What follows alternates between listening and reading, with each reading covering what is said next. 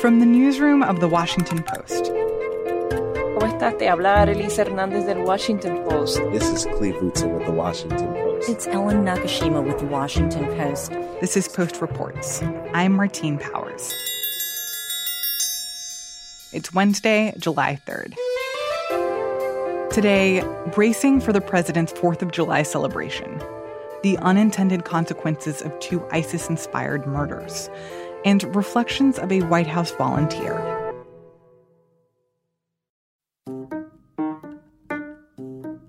We're going to have a great 4th of July in Washington, D.C. It'll be like no other.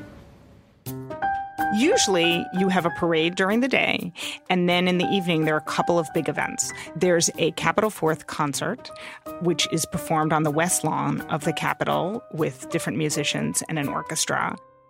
That is accompanied by a fireworks display, typically launched by the Lincoln Memorial over the reflecting pool that people see, but often from the end of the mall that's closer to where the concert is taking place. That's Juliet Eilperin. And I'm the senior national affairs correspondent for The Washington Post. And Juliet has been covering this controversial new addition to this year's 4th of July festivities, what President Trump is calling Salute to America. We're going to have planes going overhead, the best fighter jets in the world, and other planes too. And we're going to have some tanks stationed outside. I think for many people it is a jarring image, but certainly to the president, it helps symbolize what is great about America. And my sense is that he sees that many of his supporters embrace the tanks. I've gotten feedback from readers who say that they see the tanks as a sign of what is amazing about this country. And the idea of bringing a military display to the National Mall on Independence Day, that's never been done before. It's unprecedented. We have not had a 4th of July celebration like the Salute to America in our history. We have had different points where there have been bigger celebrations on the Mall, including with the bicentennial in 1976. You've had displays at other times of military hardware, say in the context of an inaugural back in Dwight D. Eisenhower's day.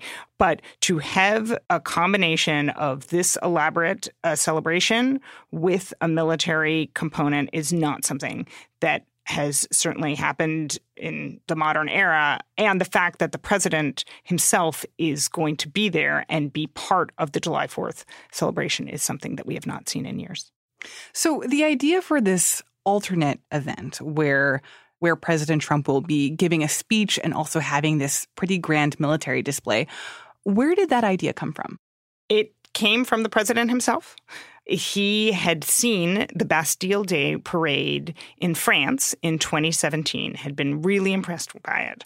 The Bastille Day parade includes a display of French military might, and this includes procession of soldiers, their tanks. It is a full-on embrace of the military in France, and he wanted his own military parade.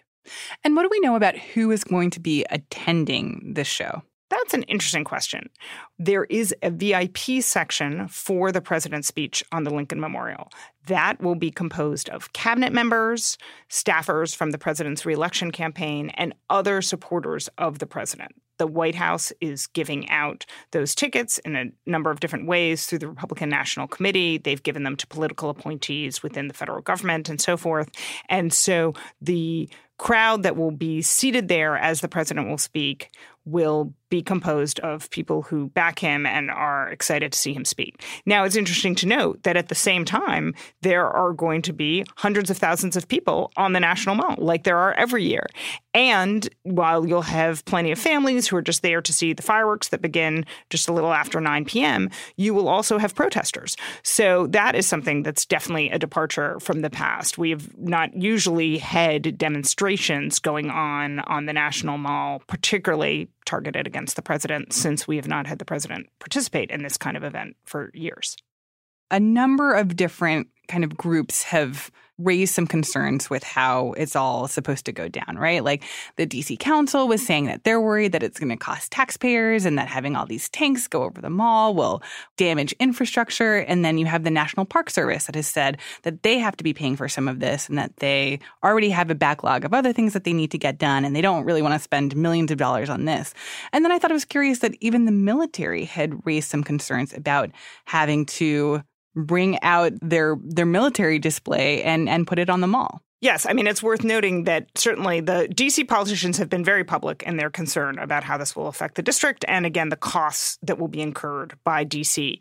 In terms of the National Park Service, publicly, they are fully supportive of this event. They have talked about what a wonderful celebration it's going to be. And so it's really privately that some Park Service officials, as well as folks who traditionally are friends of the parks and support them, those kinds of advocacy groups have definitely expressed concern.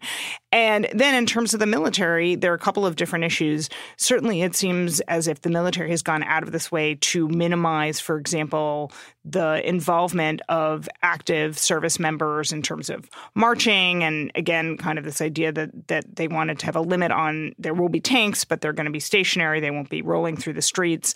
As well as it's worth noting that every single person who will be working on July 4th is going to be working on overtime. So it will cost more. And also they will not be with their families. For example, the Blue Angels were supposed to have downtime between two different performances, and normally they would go to Pensacola, Florida, but instead they will be performing on the National Mall. So there's kind of a whole ripple effect that is triggered by having what certainly sounds like a much more elaborate and impressive show.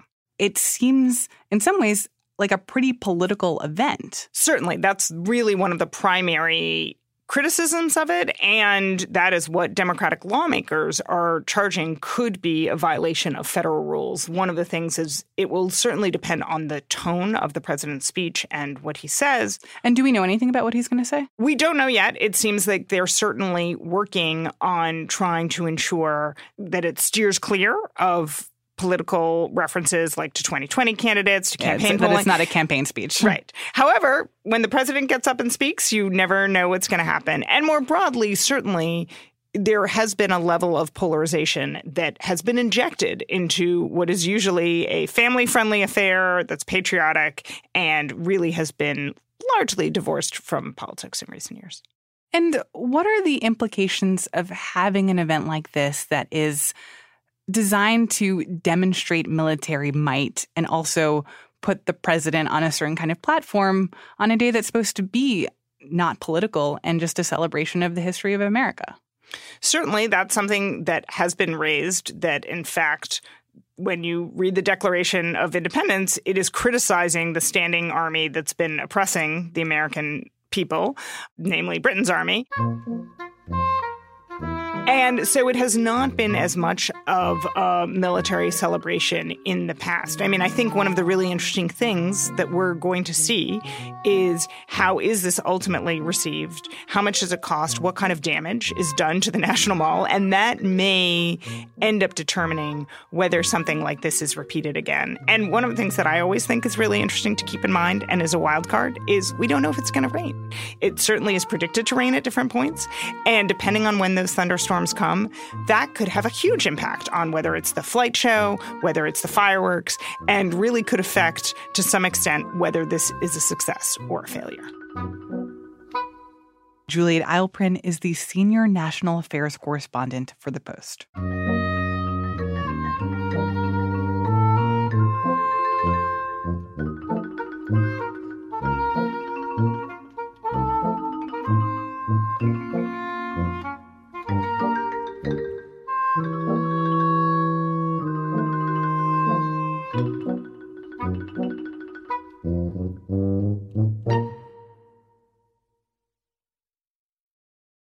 It was done by those four men in the name of ISIS, but ISIS has never declared a responsibility for it. We wanted to know why, and this was actually the beginning of why we went, to Morocco and began to dig into it. Late last year, 2 women from Europe were killed while backpacking in the Atlas Mountains in Morocco. Their names were Maren Uland and Louisa Jaspersen. Can you just start with each of you saying who you are and what you do?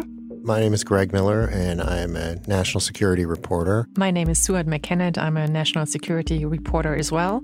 I've been covering so-called Islamist terrorism since 9/11, from basically the Taliban, Al-Qaeda, or ISIS. I've been covering all these groups. The attack against these two women last December was brutal, and one of the perpetrators captured the whole thing on cell phone video. The men who carried this out were trying to get the attention of ISIS, but ISIS seemed to want nothing to do with them. And Greg and Suad wanted to understand why. So you have these women. These are women from a university in Norway, part of a larger group that planned travel to Morocco, obviously a very popular tourist destination, particularly for Europeans. They're into the outdoors, and they want to hike in the Atlas Mountains. And at the same time they're planning this trip, you have these guys in Marrakesh who have been following the Islamic State, inspired by the Islamic State, and they are also coming down the home stretch on their own planning. They have cycled through lots of far-fetched ideas for carrying out a terrorist attack, but narrow it down to looking for tourists in the Atlas Mountains. And so you have these two plans, these two different groups of people converging at the same place. So these four men from Marrakesh encounter these two women hikers, and then what happens? So they follow them. They see, one, that they are not traveling with anybody from Morocco. They see that they're traveling alone, just the two of them. They see that they're setting up a tent halfway up the mountain. You know, some people go up and come back down to the village at the end of the day, but they're going to stay in the mountains in this really remote patch.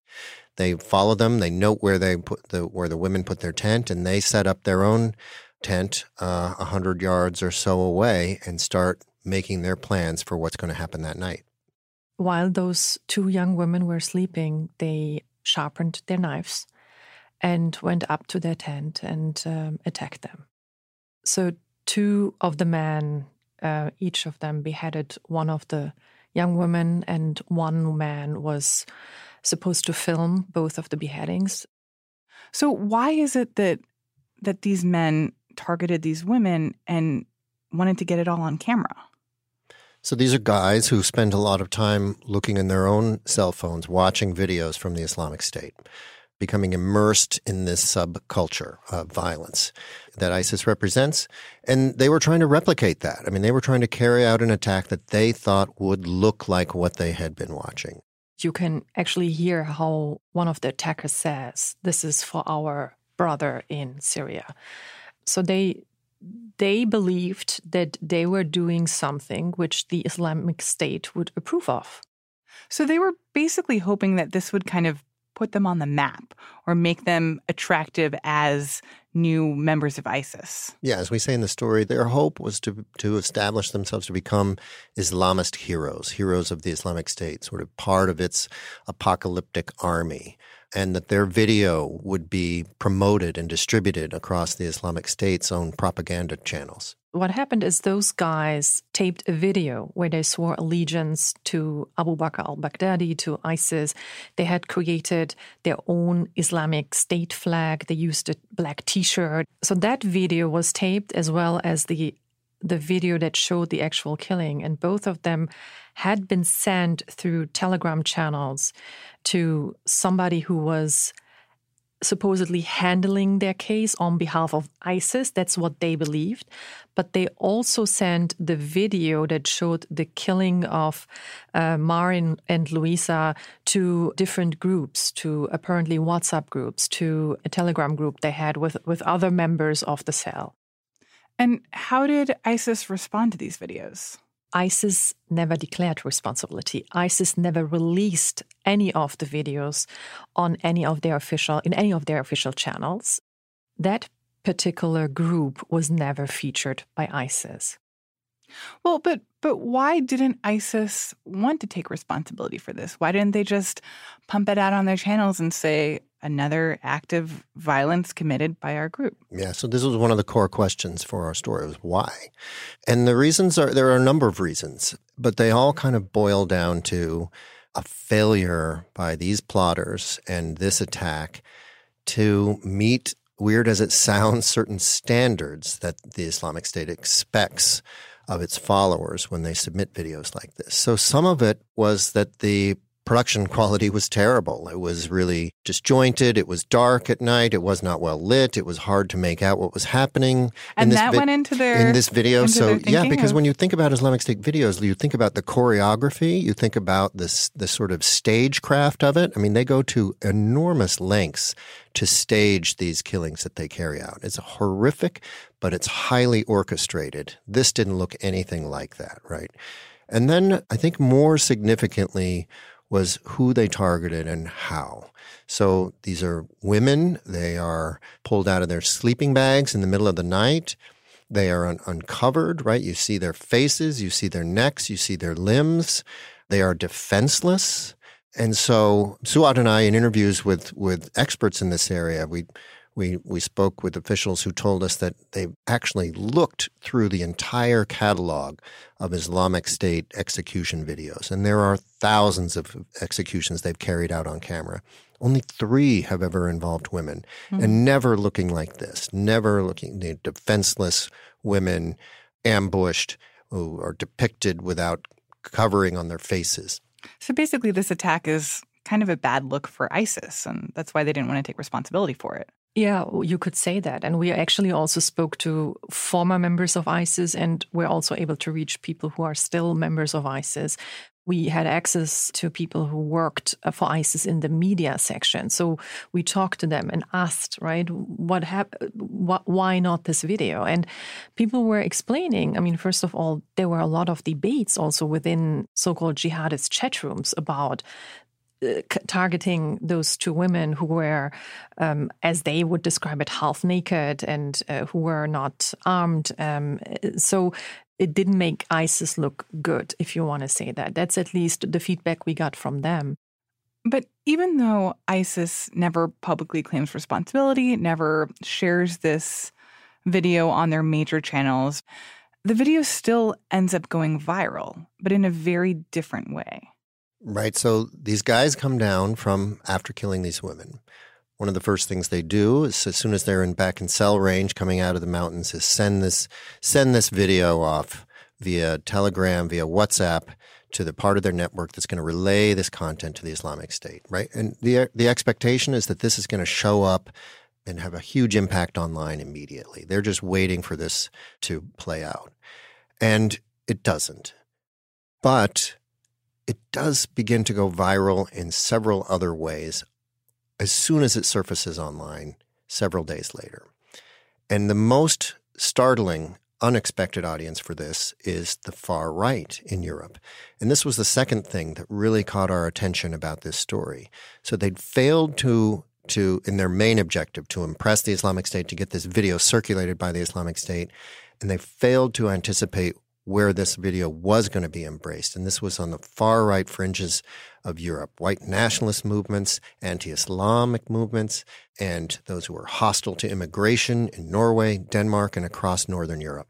And they were sharing these videos because they felt like it proved a point that white people, that white women are under attack by Islam, I guess. Yes, and also for their own propaganda purposes, right? To say, look what Islam is, look what Muslims are doing, how they are going after white women, and white men have to rise and defend their wives and their daughters. And so, yes, so one group of hatred that preaches hatred is using the propaganda of another group that is using hatred. And it was very interesting, but also to a certain extent worrying to see how often this video was used by groups who were trying to make a point and show people a whole religion is awful and evil. So that was the other very interesting experience for us. And especially when you think about the fact that these 4 men who planned this attack, that they had originally been radicalized through these videos that they were watching online. It's just such an unexpected parallel that you have 2 very different groups of young men who find a way to be radicalized on the internet through the sharing of these terrible, violent videos. Yeah, and it's interesting because we often think of these extremes as sort of being isolated and radicalizing themselves in an insular way, when what's happening and what we saw in this story is they're feeding off one another. These two extremes are interacting with one another. This hatred is sort of ricocheting back and forth. They're pointing to the other side, look what they're doing. Now we need to mobilize, and vice versa. And so it escalates because it sort of feeds on itself. It creates this cycle. I think in some cases now we're witnessing violence that might not even happen were it not for this online viewing experience, were it not for the online world. Would these women have been killed if it were not for the prospect of producing a video that they thought that these attackers thought would propel them to fame? I mean, we have a line in the story that says that this, like so many other attacks in this day and age, whether it's school shootings or anything else, was an act of senseless and performative violence, where the performance is almost the point of it in and of itself, right? It's almost not even political. It's just to make a mark online. I personally also found very disturbing to see how this vicious circle works. How each side is using the other side. So when Christchurch happened, the attacks of Christchurch, jihadist websites used that to create hatred against non-Muslims. And when those attacks happened, right-wing extremist groups or the ultra-right would use those attacks on those pictures to create hatred against Muslims. So by the end of the day, what I saw is we are in the midst of a clash where you have the extremes on all sides using the propaganda of each other to create hatred against the people in the middle of it. Suad McKennett and Greg Miller are national security reporters for The Post.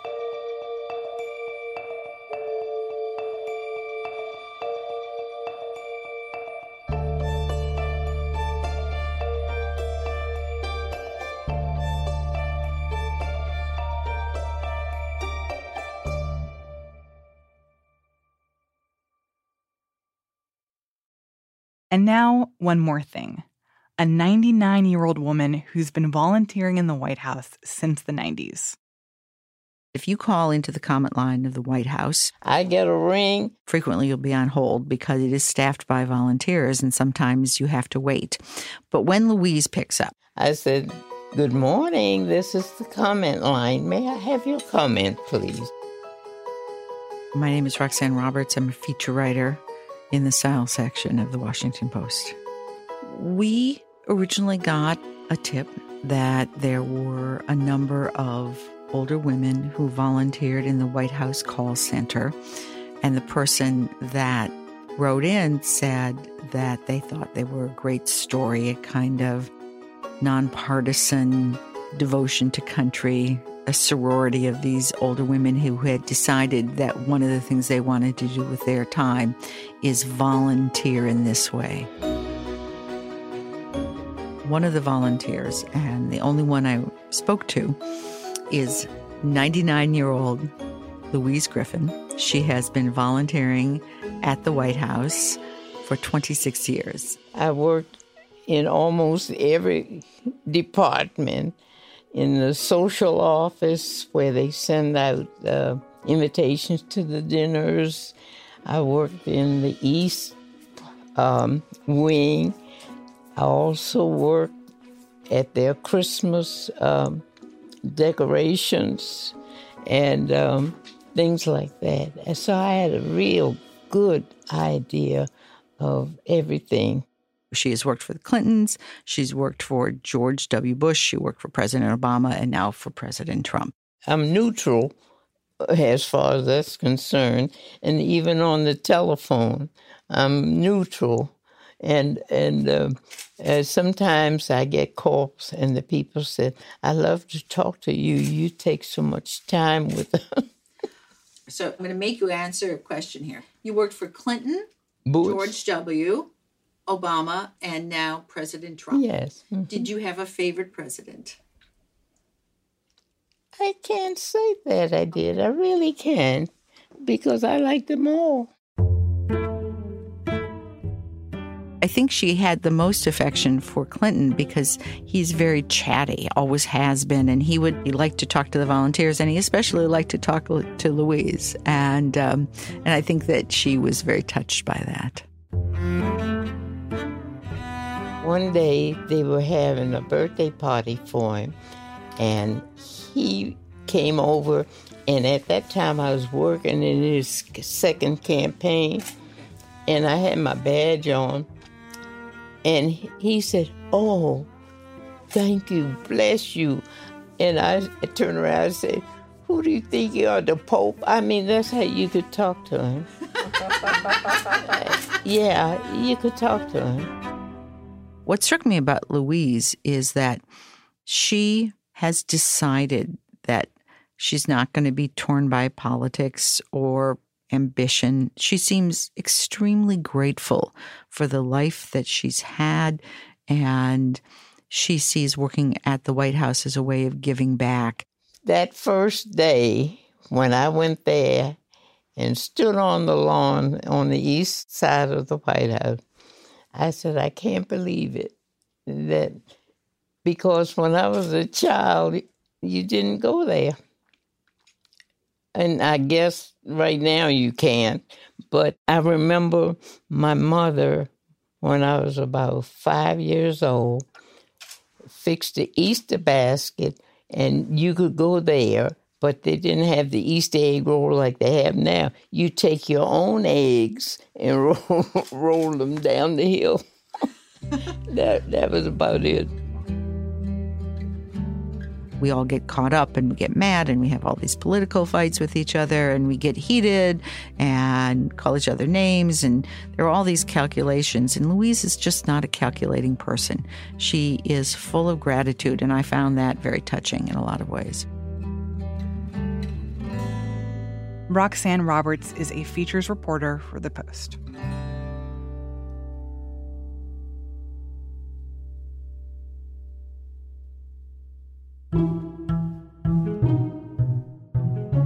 That's it for today's show. Thanks for listening. You can learn more about the stories in this episode by heading to postreports.com. I'm Martine Powers. We'll be back tomorrow with more stories from the Washington Post.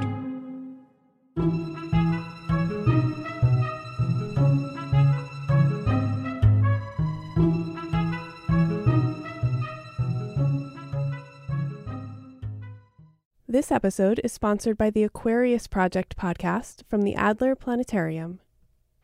When a meteor crashed in a Great Lake, these Chicago teenagers... Is this actually going to, go somewhere? ...joined forces with scientists. They specialize in asteroids. ...to find a way to hunt for space rocks. The so-called small bodies of the solar system. 200 feet underwater.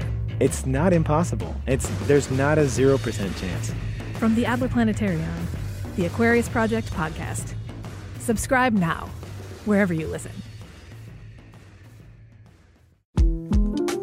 The 2024 presidential campaign features two candidates who are very well known to Americans. And yet, there's complexity at every turn. Criminal trials for one of those candidates. Young voters who are angry. The Campaign Moment podcast from the Washington Post gives you what matters. I'm Aaron Blake, and I'm covering my 10th election cycle. My colleagues and I have insights that you won't find anywhere else. So follow The Campaign Moment right now, wherever you're listening.